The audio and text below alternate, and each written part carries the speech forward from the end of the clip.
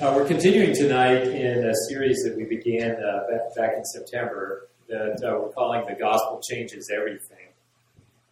And as we began, as we've been working our way, most of our messages, if you've been paying special attention, you have noticed that they've been coming out of the Gospel of John. And we've been talking from those passages about how the gospel, through Jesus Christ, how it makes a way for us to God, how the gospel brings joy, how the gospel brings new life, how the gospel addresses our longing for justice. And tonight we thought, well, okay, so it's midterm coming up next week, and probably the people who maybe most need to hear this message aren't here tonight, but we thought we would reflect a little bit on how the gospel speaks to our anxiety. So why don't we go ahead and get the scripture up there. This is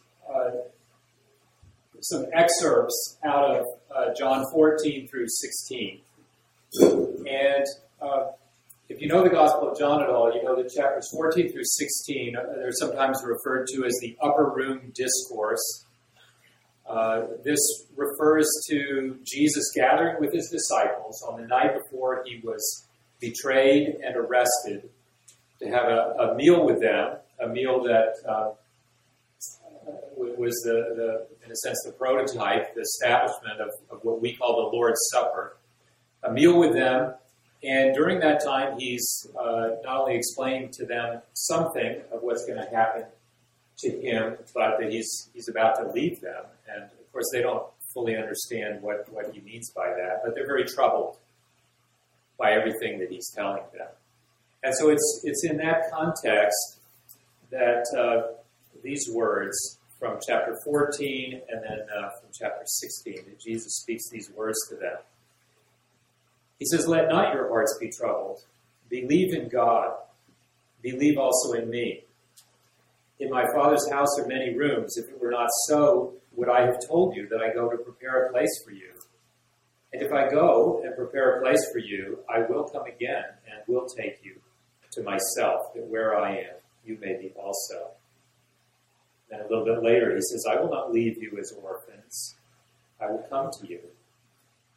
And then later still, "Peace I leave with you. My peace I give to you. Not as the world gives do I give to you. Let not your hearts be troubled, neither let them be afraid." And then later still, "I have said these things to you, that in me you may have peace. In the world you will have tribulation, but take heart. I have overcome the world." Father, we pray that as we consider this word tonight, that you would apply it to our hearts. Lord, we are anxious people. We pray that tonight you would give us insight and instruction as to how we might have this peace that Jesus speaks of. We pray in Christ's name. Amen. So most of us are anxious about many different things. You may be anxious tonight about midterms. You may be anxious about your grades, about whether you're smart enough to make it through Princeton. You may be anxious about your job search. You may be anxious about something like your thesis.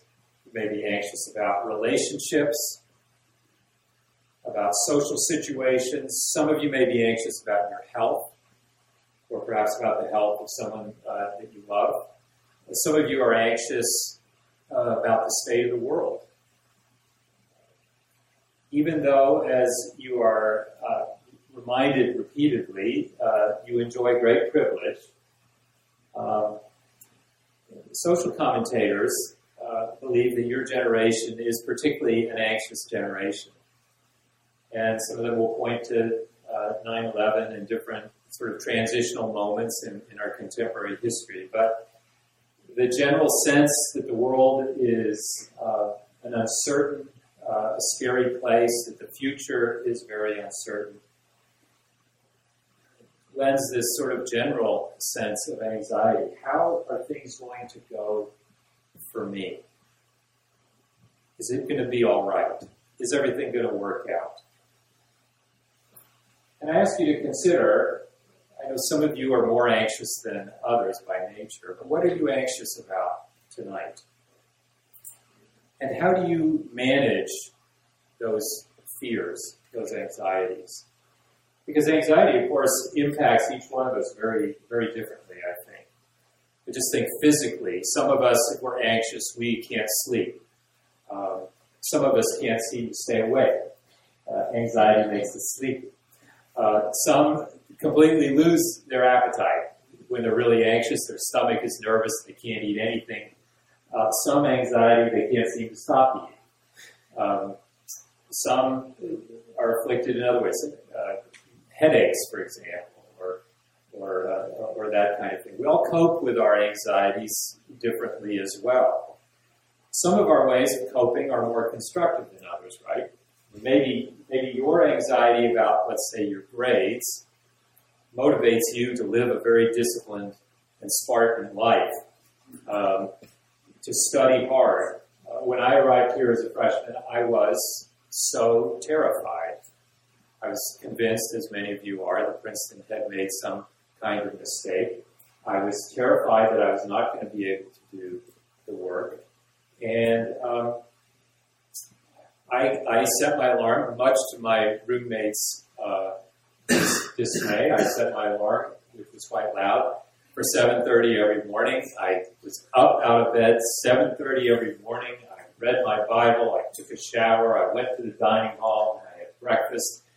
And I was, there at my 9 o'clock class. And I was never more disciplined or conscientious as a student in my life, either before or after, than my freshman year. I mean, fear can be a powerful motivator. My sophomore year, I was lucky if I heard the bell on Nassau Hall at 10 till 10 and, rolled into lecture after the professor had started. Or just stayed in bed. But many of us also cope with our anxieties in much less constructive ways. Perhaps we respond to our anxiety maybe about a big project by procrastinating. Rather than face the challenge, we put it off, we distract ourselves. Maybe because we're feeling anxious about it, we try to do something to elevate our mood. Some of you withdraw from others when you're anxious. Maybe you isolate yourself, hide in your room, start skipping classes. Many of the more destructive behaviors that we might be prone to, things like drinking to excess, eating struggles, binge watching TV shows, on our laptops, or using pornography. Many of these kinds of more destructive behaviors are often explainable in part as our attempts to manage our anxiety and our fear. Now, if you were to go over to the university's counseling and psychological services and to ask them for your help, for help with your anxiety, which many students do, they would be very eager to offer you help with that, and they would likely offer you, you can just go on their website and see some of what they would offer you, an array of techniques and of programs and of resources that would be designed to lower your level of stress, ease muscle tension, calm your mind, direct your focus. And these programs and these techniques might indeed provide you with some help and relief, particularly if you feel crippled by anxiety, as some of us sometimes do. But I wonder if this kind of either engaging in these kinds of behaviors or embracing these kinds of techniques these different ways that we have of coping with and managing our fears and our anxieties. I wonder if these really are getting it all to the heart and to the root of things. When we turn to a scripture or scriptures like the one that I read a few minutes ago, what we find is that Jesus offers to his followers peace. He offers us peace. God knows that we're anxious about many things. And he knows all the things that you're anxious about tonight, every single one of them. And Scripture actually tells us that God cares about all those things that you're anxious about. Some of the things you're anxious about, I'd say, well, that's stupid. Quit worrying. Quit whining. But God knows them all, and he cares. He's more sympathetic than the person sitting next to you or than I am about all the things that you're anxious about. He knows those things. And over again in Scripture, when we find God speaking to his people, he's saying what? He's saying things like, do not fear. God is over and over again speaking. We find him in Scripture. When he is speaking, he's over and over again speaking to us in our fears. And this passage, we find Jesus, again, as his earthly ministry is drawing to its close, talking to his followers about the things that they are anxious about. They're anxious about the future. What's going to happen to us? Is it going to go well for us? And in that context of their anxiety, he speaks directly to it. Let not your hearts be troubled. Believe in God. Believe in me. I'm not going to leave you as an orphan. I'm not going to abandon you. I'm not going to leave you helpless and hopeless. I will come to you. I'm preparing a place for you. I'm going to take you to be with me.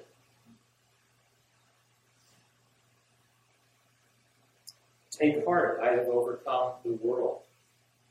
Jesus is offering his anxious followers peace. Jesus is offering, I believe, each one of us tonight peace.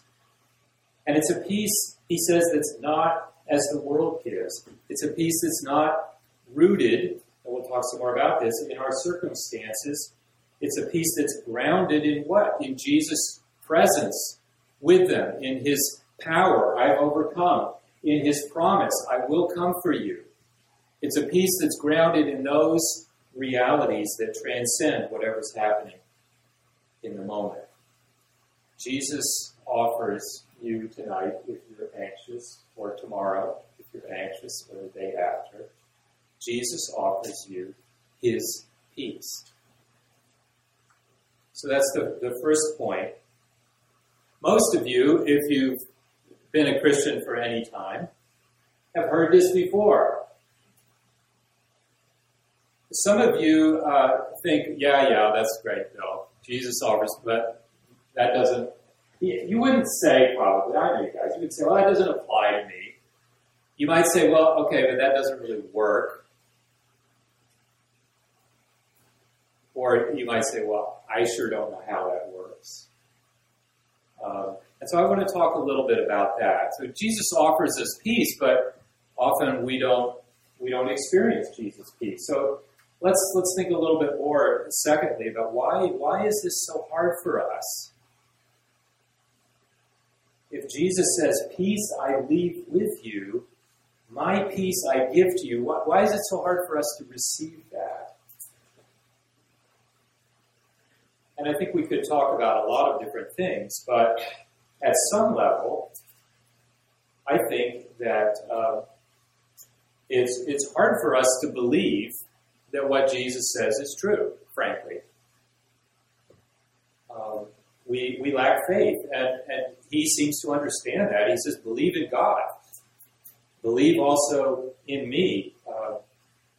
We lack the faith that what God tells us, what God tells us about the world, what God tells us about ourselves, what God tells us about what he's going to do and what he has done. We often lack the faith that those things are really true, that they really describe reality. And another way of saying that we lack faith, that those things are true, is that often our faith, our real faith, is misplaced. It's in something else altogether. So rather than believing Jesus, when he says, be of good cheer, I've overcome the world, rather than believing that, we believe, no, you don't understand, God. My peace depends on my circumstances. My peace depends on how things go for me. I mean, I have an orgo exam next week. Does anybody have an orgo exam next week? Does that already happen? Yeah. What if I fail my ortho exam? What if I fail my ortho exam? What if I don't make the team? What if I don't get into the eating club that I want to get into? What if I don't get the job? What if I don't meet the girl or the boy? I mean, we the way our minds are working, we're constantly imagining that if I get this, I'll be happy. If this happens, it will be well with me. It will be well with my soul. But here's the thing. First, even if this does happen, whatever it is, it's never enough. It is never enough. One of my dearest sisters in Christ was an undergraduate here at Princeton, and that little epiphany was instrumental in her coming to faith in Christ. She was an engineer, and one of the things she aspired to was to get into the Society of Women Engineers. And I don't know if it was when that would have happened, her sophomore or junior year, and she got in. She got this thing that she hoped. She thought, wow, if I can achieve that, that'll be so awesome. And she did. And she's like, is that all there is? That didn't. When our happiness is based on our circumstances, our anxieties will never be relieved. Why? Because with that model, there will always be another circumstance to worry about. Even if X goes well, there's always Y right behind it. I mean, I'm a parent. All my kids are grown up and out of the house now. But, as a parent, if my peace, and I think it's natural, it's human for parents to worry about their kids, but if all my peace is based on my teenage kids coming home safe tonight, then my anxiety will grow. My mother's did. She would lie awake in bed. I'd be away at Princeton. She'd have no idea what I was doing. I'd come home for Christmas vacation. I'd be out with my friends till 10 p.m. and she's home in bed worrying. Where are you? And I said, Mom, when I'm at college, you have no idea what I'm doing. She's like, oh yeah. Now you're home and you're not home, so I'm worried about you. And, if that's the source of your peace, then your anxiety will grow until they're safely in their beds, but there's always tomorrow. I mean, today I was distracted from my work, having a great time, rejoicing with some photos that my daughter, who just got married last Sunday, was sending us from Hawaii. And, they're having a great time, rejoice, this is wonderful circumstance. And then I get a message that my son is in the emergency room. And talk about, ooh. If my peace is in my circumstances, even if X goes well, there's always Y right behind it. And for you, I mean, let's say you're a pre-med. Maybe you managed to ace that orgo exam. Yes! All is well. But then there's the final. Then there's the MCATs. Then there's the med school applications. Then there's the interviews. Then there's boards. Then there's matching. On and on it goes relentlessly. And we constantly fall into this trap that My sense of peace is dependent on these things, and yet these are the things that over and over again just send us back into anxiety. Our faith is in the wrong thing. And Jesus, of course, presses it further because he says, frankly, it's not always going to go well for you. In the world, you will have tribulation. And so if your sense of peace is dependent upon that, Jesus says, hey, you're hosed.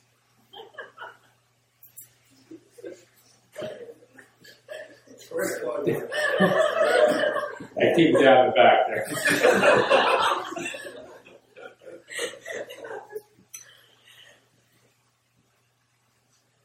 Your circumstances are not always going to go well.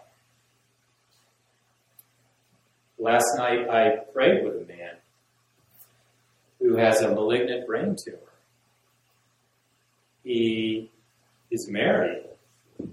He has 3 kids. His oldest kid is 12 years old. He's running out of treatment options. If peace depends on our circumstances, where does that leave him? Where does that leave the person facing great trouble or great deprivation or great suffering? Jesus says that's a losing bet to put your hope, to find your peace in your circumstances. Don't believe in them. Believe in God, he says. Believe in me. Well, I just gave you a really sobering example. Not only do we put our faith in the wrong things, but it's not always easy for us, right, to believe that God can be trusted, that he's really going to be good for us. And so we have a problem there as well. We have a problem with how we construe our situation. You know what I mean. We put God, and we all do this, in a kind of a box where we say, God, I want this. I want a boyfriend. I want a husband. I want a girlfriend. I want a wife. Or I want to get this job. Or I want to get into this grad school. And God, that's what will make me happy. And God, if you love me, you want me to be happy, right?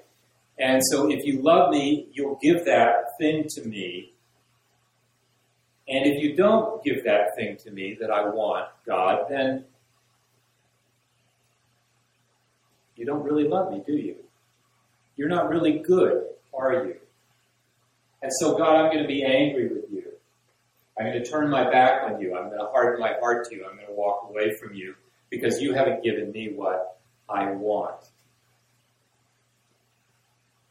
And I think we all do this with God. We relate to God with a demand mentality where we think we know better than he does, where our happiness lies, where our well-being lies, where our peace lies. And that's where we have to hear Jesus' word afresh. He says, I will not leave you as orphans. I will not abandon you.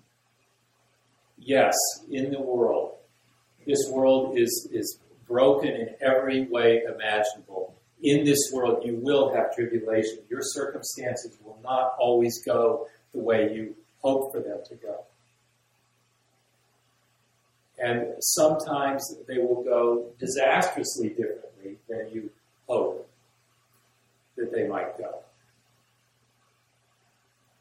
And in the midst of that, Jesus says, believe in me. I will not leave you as an orphan.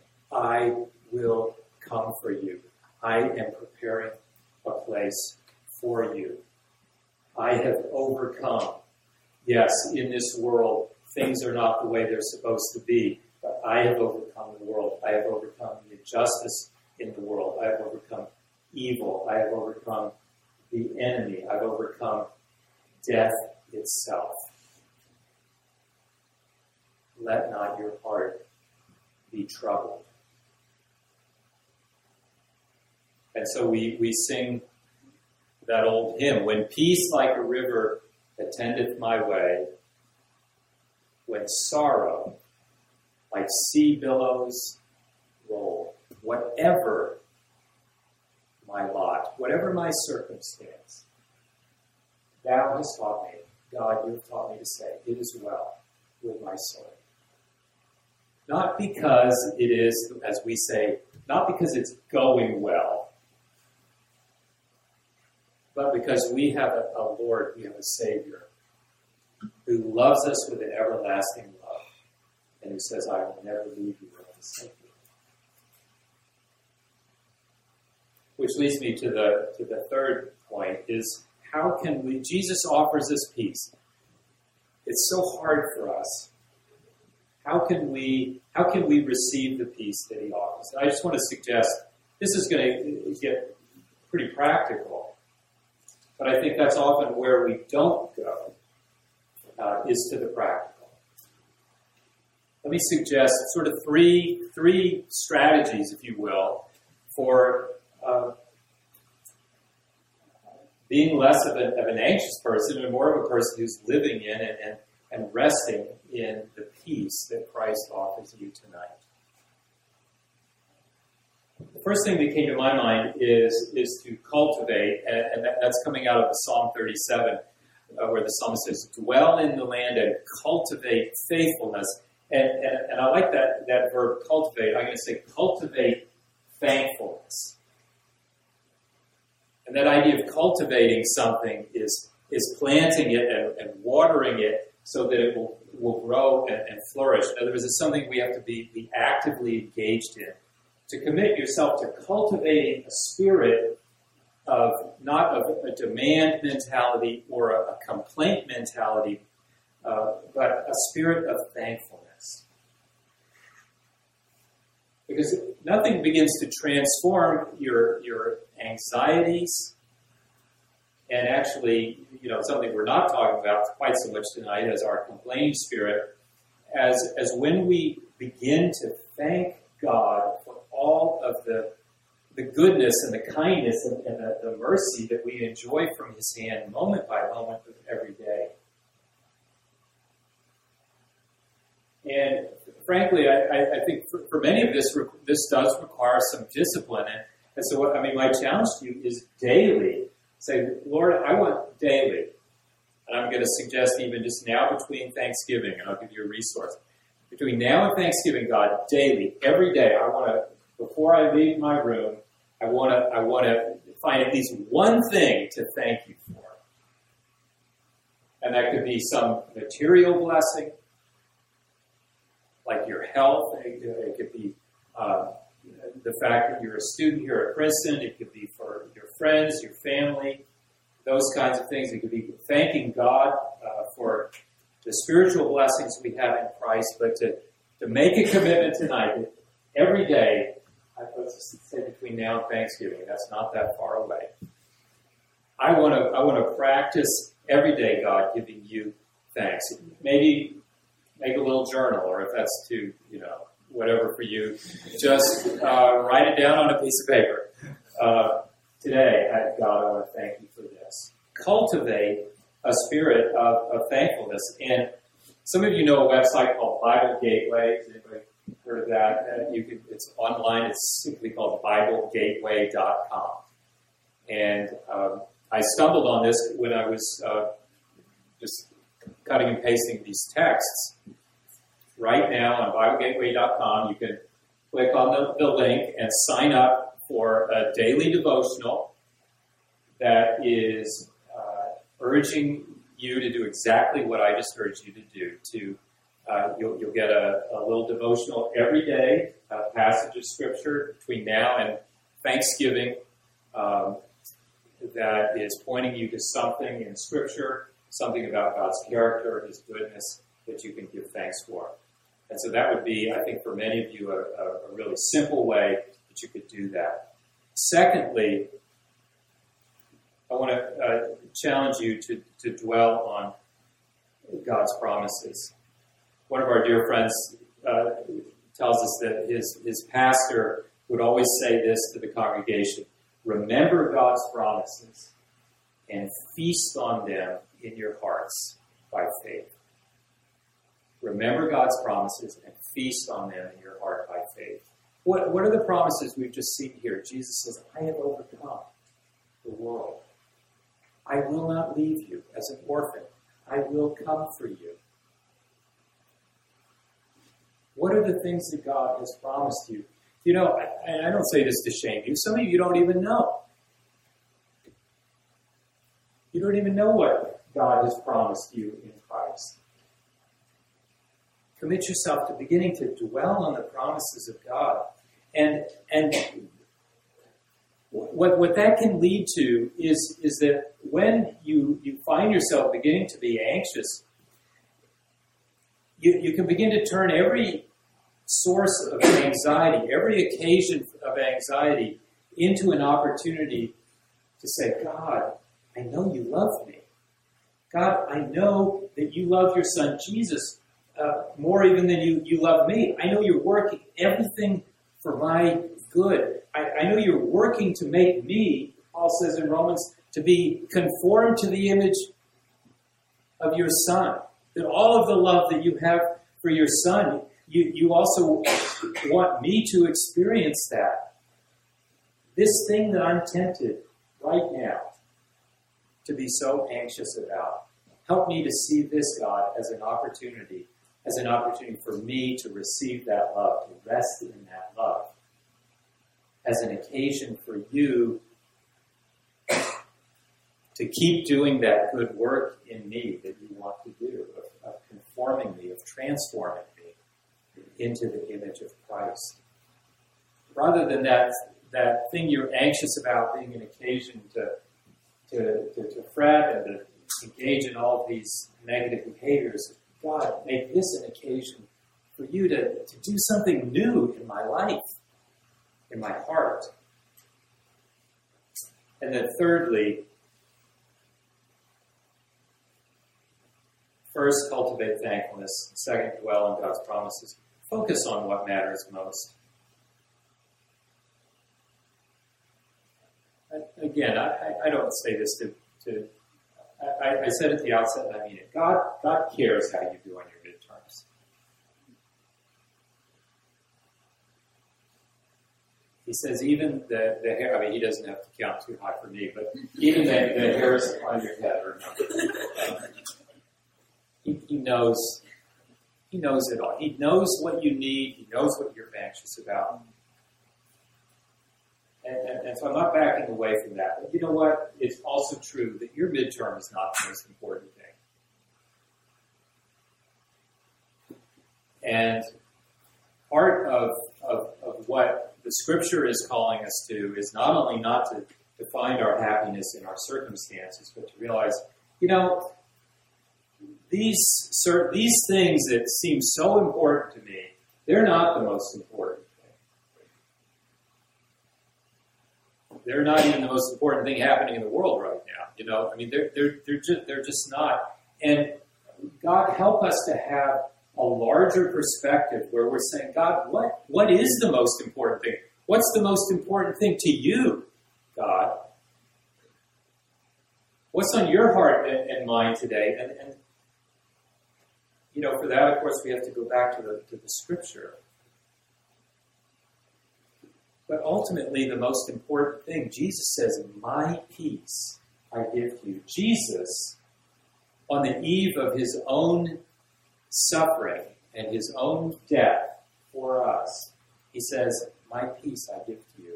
And that peace is ultimately found in the accomplishment of what Jesus did upon the cross in suffering for us, in bearing our sin.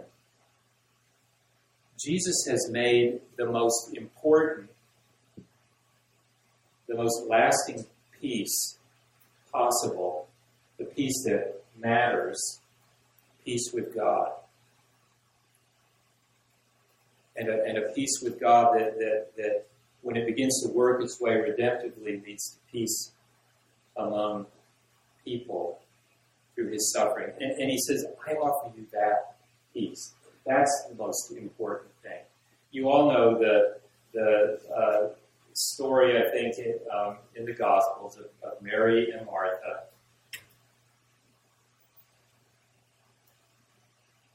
And Martha, it says, they're in a village at the home of Martha, and her sister Mary's there.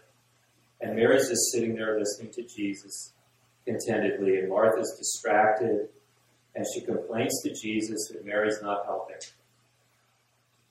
And Jesus says, Martha, Martha, you are anxious and troubled about many things, but only one thing is necessary. Mary has chosen the good portion.